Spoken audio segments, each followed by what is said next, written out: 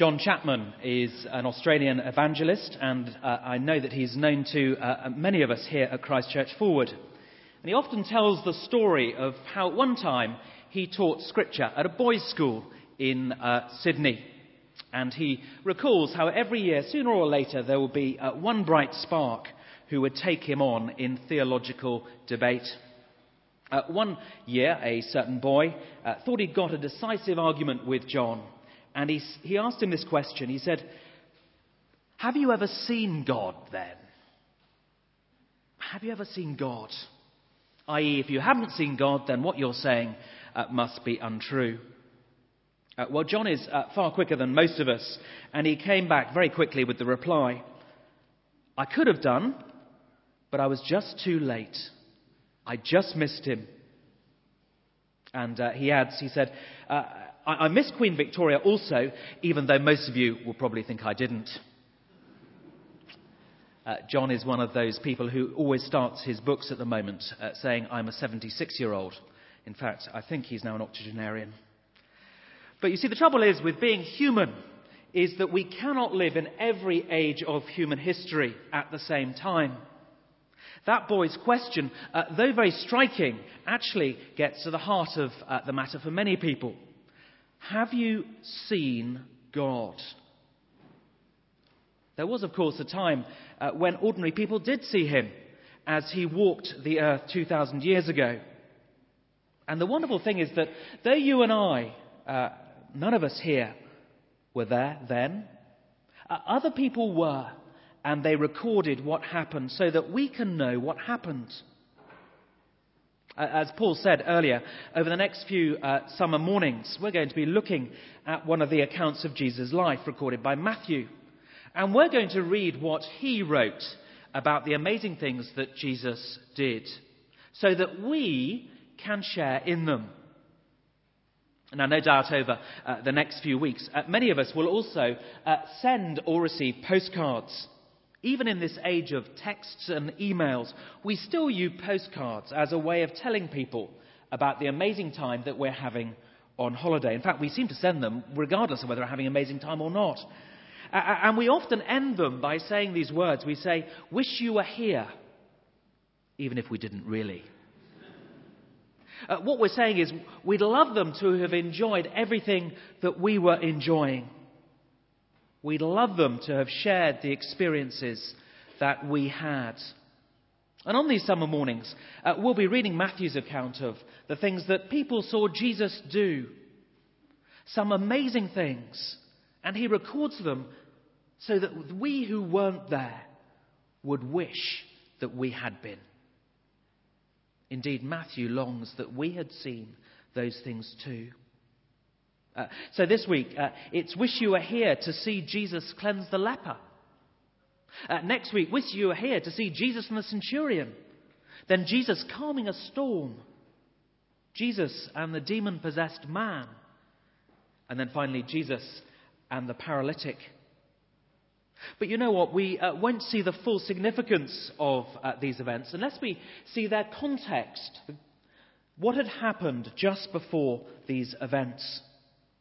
Verse 1 of our reading, verse 1 of chapter 8, says that Jesus is coming down from a mountainside, followed by crowds. Why? Well, they just listened to him deliver what we now call the Sermon on the Mount. And verses 28 and 29 of chapter 7 tell us that they were absolutely amazed. They were gobsmacked by the things that Jesus said. He taught as one who had authority, not as the teachers of the law. You see, as Jesus had spoken to them up on that mountain, he had proclaimed the kingdom of heaven. But he hadn't just proclaimed that it was going to happen one day. He was proclaiming that it was happening there and then. But more than that, he was the king of that kingdom. He was the true Israel. He was what Israel should have been. He was the fulfillment of the Old Testament scriptures, the one to whom they pointed. He was the one who guides and cares for God's people. He was the means by which people could enter the kingdom of heaven. Why? Because he is the Messianic King. He is God himself. And those were very bold and explosive claims to make. And no doubt as his hearers heard them, they wanted to know more. Because many of them had been waiting and waiting and waiting for God's Messiah to come.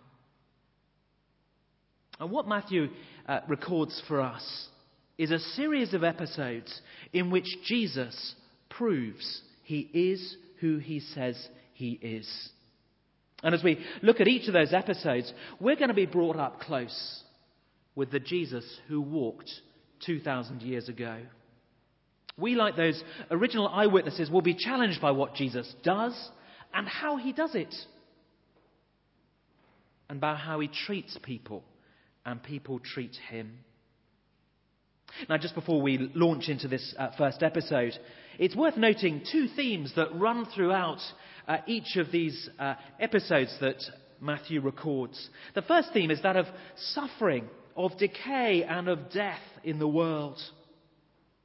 We'll see that in each situation. But we'll also see how Jesus links them with mankind's sinful rebellion against God. Time and again, Jesus is dealing with a situation where somebody is near death. And he speaks of faith, he speaks of judgment, he speaks of the kingdom. Not, of course, I need to add that any of these individuals' personal sickness or proximity to death are necessarily the result of their sin or rebellion against God. So first theme is that of death and that of sickness and illness, connected intimately with our rebellion against God. The second theme is how Jesus is the King of the kingdom because he rescues people both from physical death and from the spiritual death. And as he does so, we see the kingdom of heaven breaking in to this world in a way that is miraculous. It'll be a kingdom that we will long to be a part of. It's a kingdom that is so attractive. And it's a kingdom that we can be part of through faith in the one who is bringing it in. We, like those first hearers of Jesus, like those people who first saw him, can be a part of that kingdom in and through faith in the one that Matthew is bringing us face to face with. So let's look then at this first encounter, an encounter with a leper. And we'll look at it under three headings, the first of which is this: desperate dependence. Desperate dependence. You can see this in verse 2.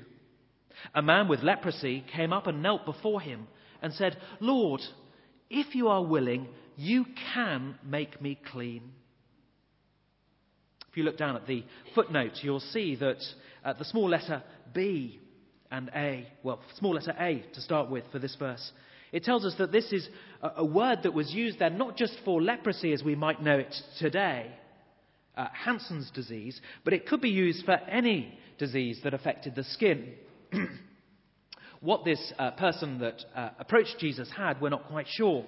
If it was leprosy, then the man would have been considered as good as dead already.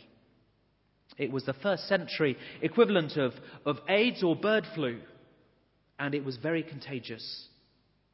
So this man would have been forced to live apart from everybody else. And when he walked around, he'd have probably had to carry a bell, ringing the bell and shouting out the words, "Unclean, unclean," to warn people that he was around. There was no known cure in those days. That said, even if it wasn't the life-threatening skin disease, if you were to look back at Leviticus 14, you'd have seen that skin disease means that a man would have been made unclean spiritually. He would have been excluded from the people of God and from the presence of God in the temple. So to say that this man's situation was desperate would be an understatement. He is physically disfigured, in pain, socially isolated, and spiritually abandoned. He was a walking advert for the effects of sin on humanity. It's not surprising, therefore, that this leper was the first person that Matthew records as meeting with Jesus. The leper may well have heard Jesus' teaching at a distance, or at least heard something about this man. And he knew that Jesus could help him. He knew that Jesus was the spiritual and physical saviour that he so desperately needed. And even though it meant defying social convention, he made a beeline straight for Jesus, and no one was going to stop him. And yet, in spite of his desperate need, do you see how he approaches Jesus? Firstly, he comes humbly before Jesus, and he falls upon his knees, and he calls him Lord. He knows that Jesus is indeed the Christ, the true King of heaven, and he treats him accordingly. It's worth noting that the words used by Matthew here of what this leper does before Jesus in kneeling are exactly the same words that he used of the Magi as they knelt and worshipped Jesus when he was born. See, second, that the leper acknowledges that Jesus is able to do just what he wants to do. He has the power to do what he wants or wills. He says, Lord, if you are willing, you can. No ifs or buts. He acknowledges that Jesus has no obligation to do anything, but that he can do everything. He knows that he is totally and utterly dependent. He is desperate and dependent on Jesus. It's a picture of real faith, isn't it? Submitting to God's will and trusting him to do what is right, rather than twisting his arm and saying, Lord, you've got to do this. I believe in you, but I'm the one that's pulling the strings. No, he believes in who Jesus is, and he trusts him to do what is right. You can do it if you are willing. And then notice, third, what the leper asks. He says, if you are willing, you can make me clean. Do you see, he recognizes his greatest need is not a cure, but to be cleansed, to be made clean before God, put back in right standing with him. To be ill, to be a leper, was, of course, physically painful. It would have cut him off from his own family physically, and it would have been emotionally very painful indeed. But to be cut off from God, that is eternal hell. It is our worst nightmare. And the leper realizes that that is his situation, and Jesus alone can help. He knows he's desperately dependent on Jesus, and that's why he comes to him and not asks for a cure, but please cleanse me. Set me right with yourself. Set me right with God. The truth is that is what we all desperately need, isn't it? We all desperately need to be cleansed from our sin. We all desperately need to be cleansed so that we can be set right with God. So that the consequences of our sin, which left unsorted, will cut us off from God, not just in this life, but for eternity. Because each of us is a sinner. None of us lives each moment acknowledging who God is and letting him be our God. None of us love him with all our heart, soul, mind and strength. Each of us, because of our sin, faces that eternity of hell when we die. But this leper recognizes that Jesus is the answer to that. Now, you may look at your life and wonder who can help you with the things that you are facing. Ultimately, with your sin. Jesus is the one who can do it. And we'll see that in a moment. But equally, you may also be battling with all kinds of other things in your life. It may well be that you're a Christian person and continue to battle just with ongoing sin day by day.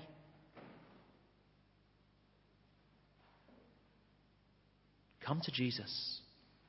It may well be that you're someone who's battling with broken relationships in your own family, be it relationships that have ended, be it bereavement, be it something that has gone on in your own career recently.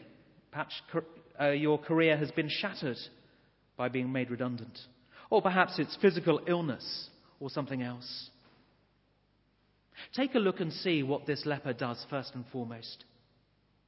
He sees his spiritual need as being most important above everything else. And he cries to Jesus for that. Well, let's look on and see what happens next, because we see how the leper is responded to by Jesus. And as we see this happen, we will see that Jesus is the true king. And we'll see what kind of king he is. Whether it's worthwhile kneeling before him like the leper and asking him for help or not. So from desperate dependence to secondly, death defeated, verse 3. Jesus reached out his hand and touched the man.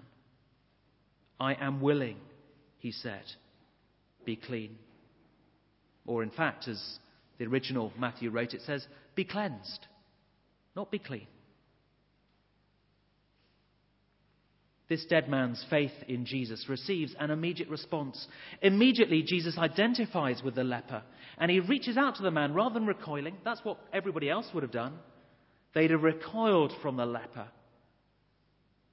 Jesus reaches out and he touches the man. No one else would have done that. He wouldn't have had his family hug him for years. No one else would have come around and shaken his hand in greeting.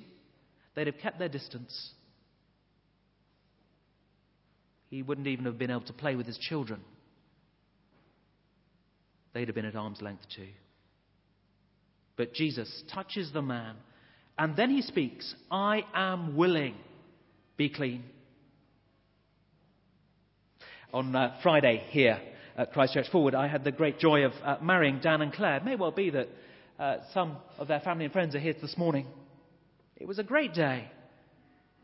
And as we heard Dan and Claire stating their vows to one another, before they did that, I asked them a question. I asked Dan, will you take Claire to be your wife? And I asked Claire, will you take Daniel to be your husband? Those questions demanded a response from each of them to show that they wanted to get married. So only an I will would have done.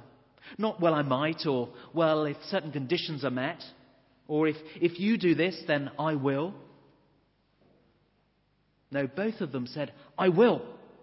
A statement of intent. And of course everybody breathed a sigh of relief. But that's what Jesus does here. He says, I will. The leper asks, if you will. Jesus replies, I will. And immediately the man was cleansed. The curse of that deadly disease lifted. And instead of contracting the disease, Jesus cures it. The man is cleansed spiritually. Death is defeated. Physical and spiritual death is defeated there. If we'd have been there, we would have been stunned.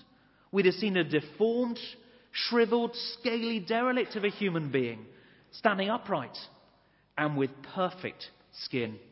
No need for L'Oreal or one of the other brands. No need for airbrushing. This man was perfect. A man brought back from the dead, death defeated. And the significance of what Jesus has done,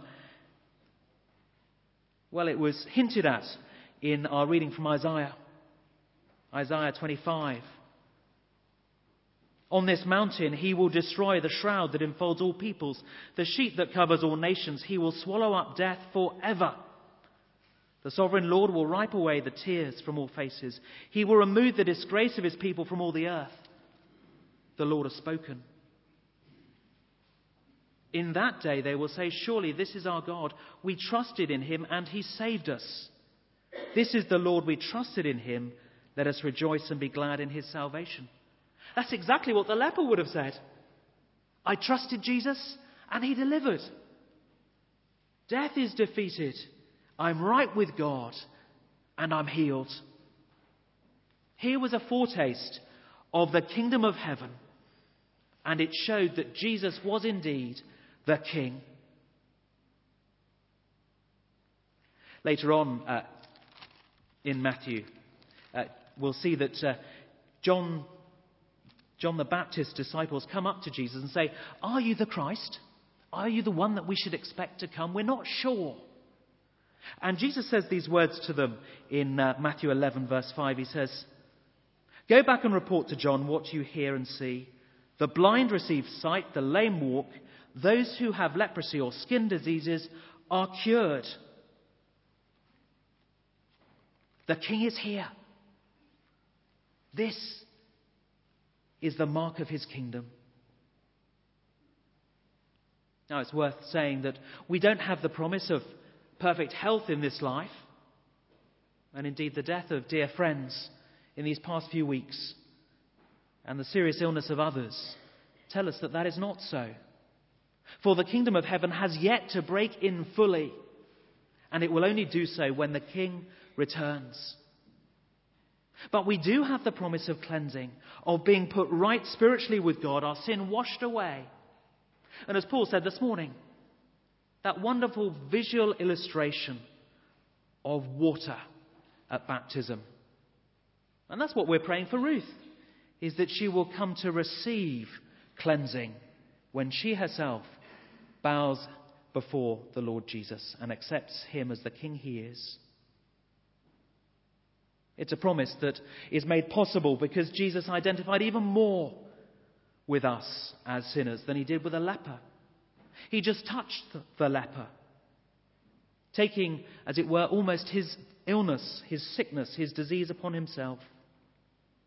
And yet several years later, he would willingly identify in a far greater way with you and I, as he was led out and crucified on a cross.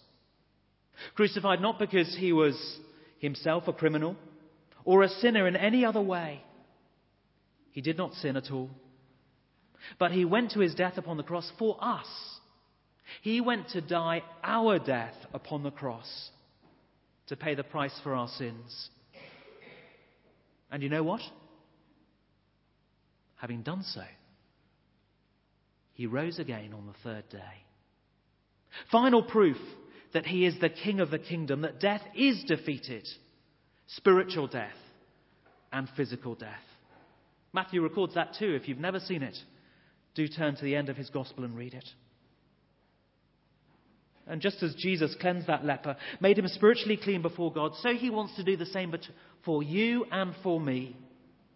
He's shown he can do it, and he says he is willing to free each and every one of us from the consequences of our sin, to give us new life, a new relationship with God himself, now and forever,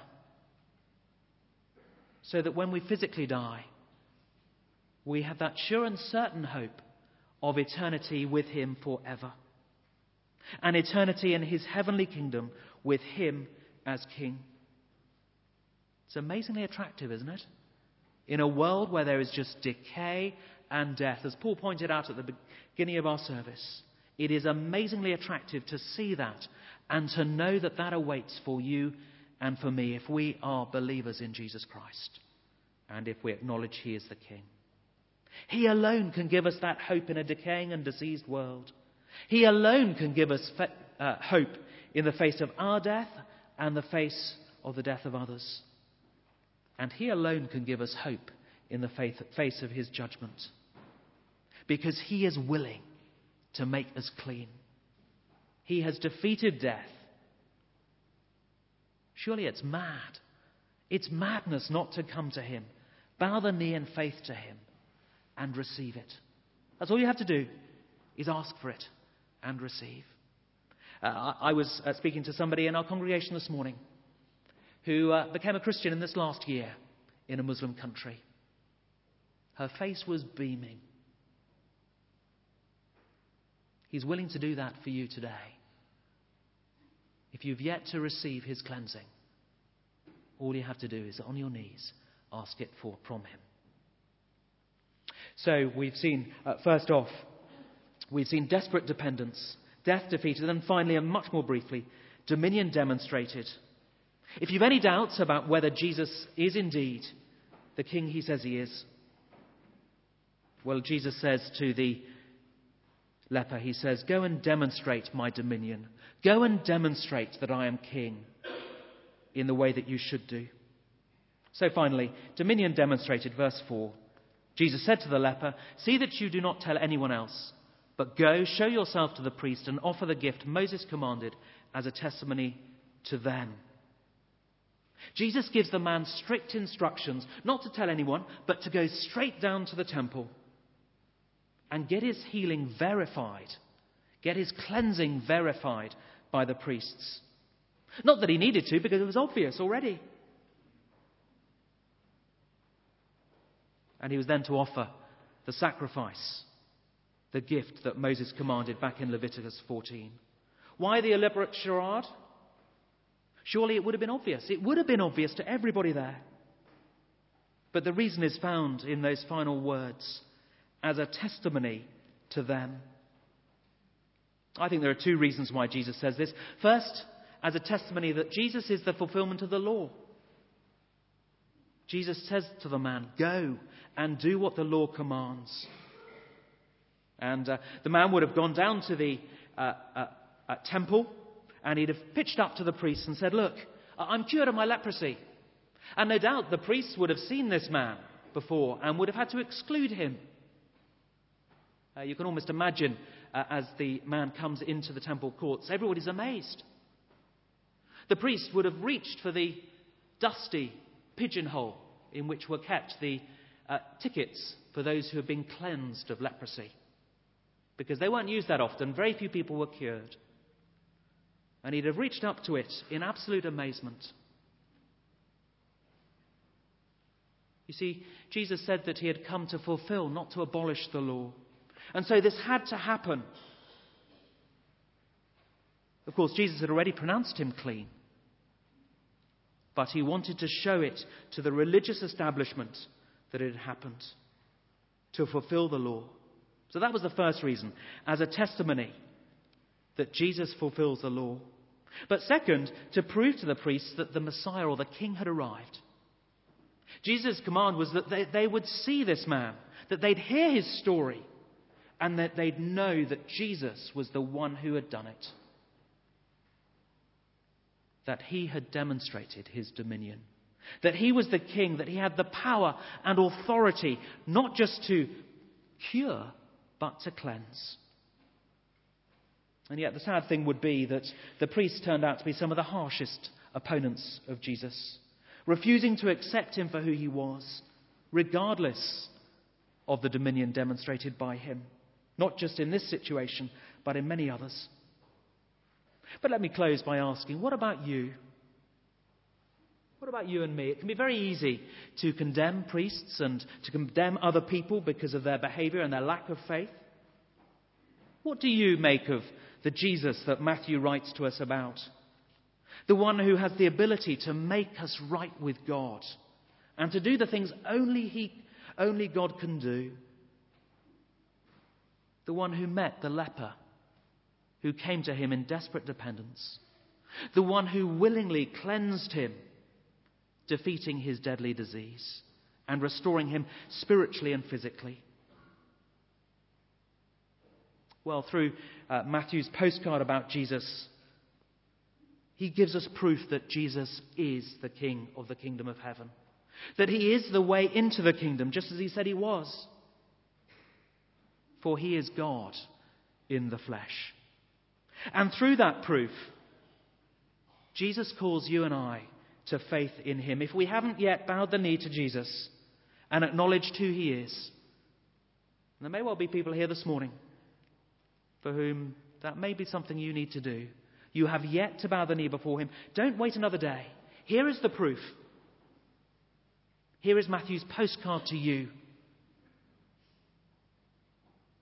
But Jesus also calls those of us who do believe, who are living with him as King, to continue to live that way in full obedience and faith, to listen to the King who had preached on the mountain and to dwell upon his every word. But more than that, to live our lives as a testimony to him. That our lives would point to him, whether we're on holidays or in the office, whether we're on a bus or a plane, whether in our homes or in a hotel. Let our lives bear witness to the fact that Jesus has cleansed us and longs to cleanse others. Let's pray.